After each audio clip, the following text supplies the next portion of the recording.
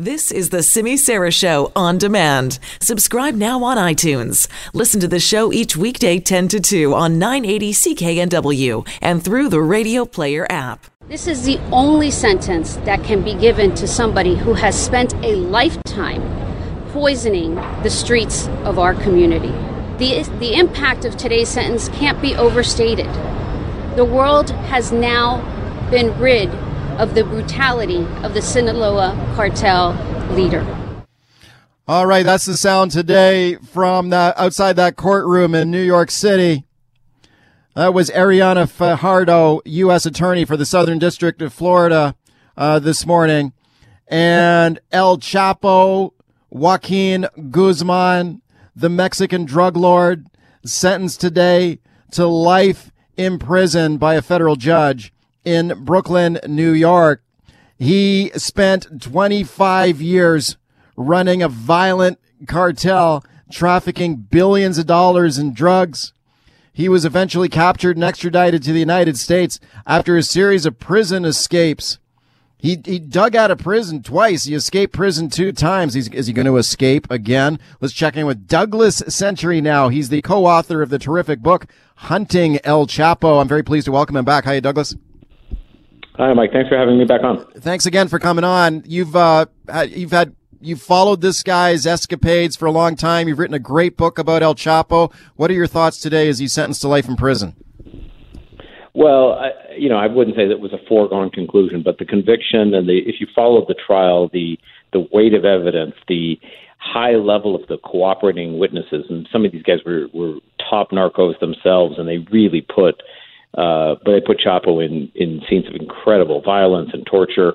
I think everybody thought he was going to get buried under the prison, and he has been buried under the prison. Life plus 30 years, $12.6 billion in asset forfeitures, and I think is what was expected. And he broke down in tears a little bit in court, feeling sorry for himself, but I didn't expect him to speak in court. That was the only surprise to me. What did he say in court? Well, he basically said that the United States system was more corrupt than the countries they criticized for being corrupt, and it was a bit of a pity party about how inhumane the conditions are where he's being held in Manhattan. It's called Little Gitmo. He has no sunlight, and he was complaining about how he has to stuff toilet paper in his ears. When I read his, it seemed kind of like crocodile tears. The guy's a sociopath, and he's responsible for the death of many, many people, and he's incredibly calculating and cruel. And I think he's facing a very brutal end to his life. So I think he pointed the finger at how unjust his trial was. Okay, this is a guy who's escaped twice from prison, as you've documented in your book, Douglas. Where is he going to serve his life sentence now, and is it possible that he could escape again? Well, he's going to this place. It's called the Alcatraz of the Rockies, almost certainly.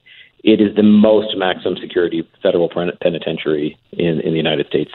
Florence, Colorado. I think it's only 400 some inmates. They in a good situation only get out 1 hour a day, 22 hours to 23 hours a day in solitary. Wow. He's not getting out of there.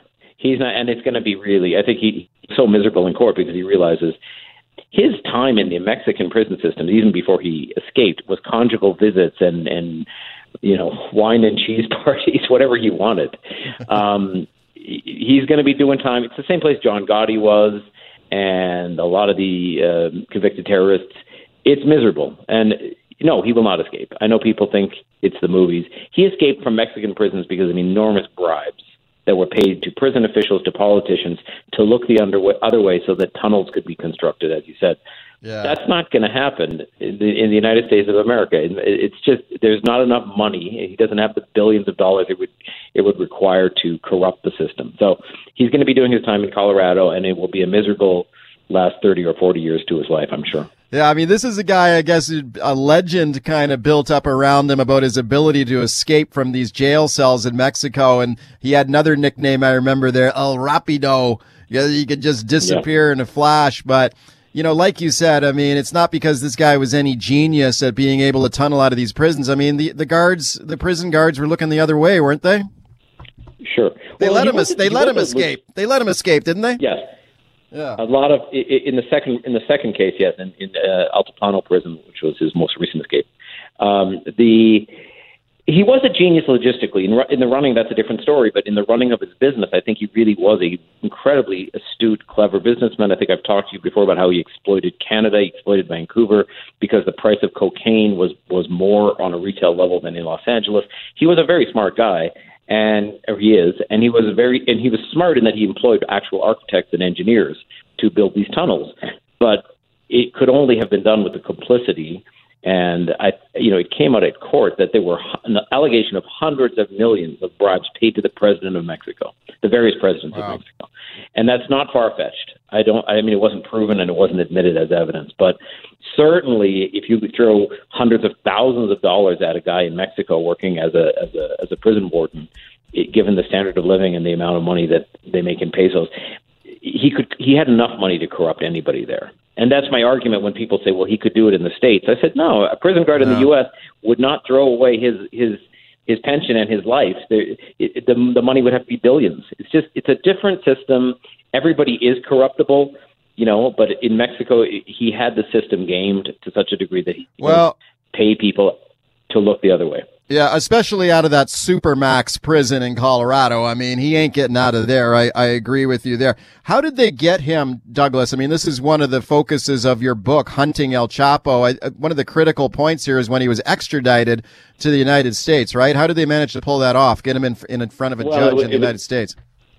Incredible teamwork of the guy I work with, the DEA, Drug Enforcement Administration, working with Homeland Security, working on earlier cases, by the way, with the RCMP and local cops in Canada. It was a massive cooperative effort to build up understanding of his communication structure. He used BlackBerry. By the way, he used BlackBerry because it was Canadian, and he thought, clever, he thought it would be harder for the U.S. to get warrants, court-authorized intercepts on a Canadian company, but they did get it.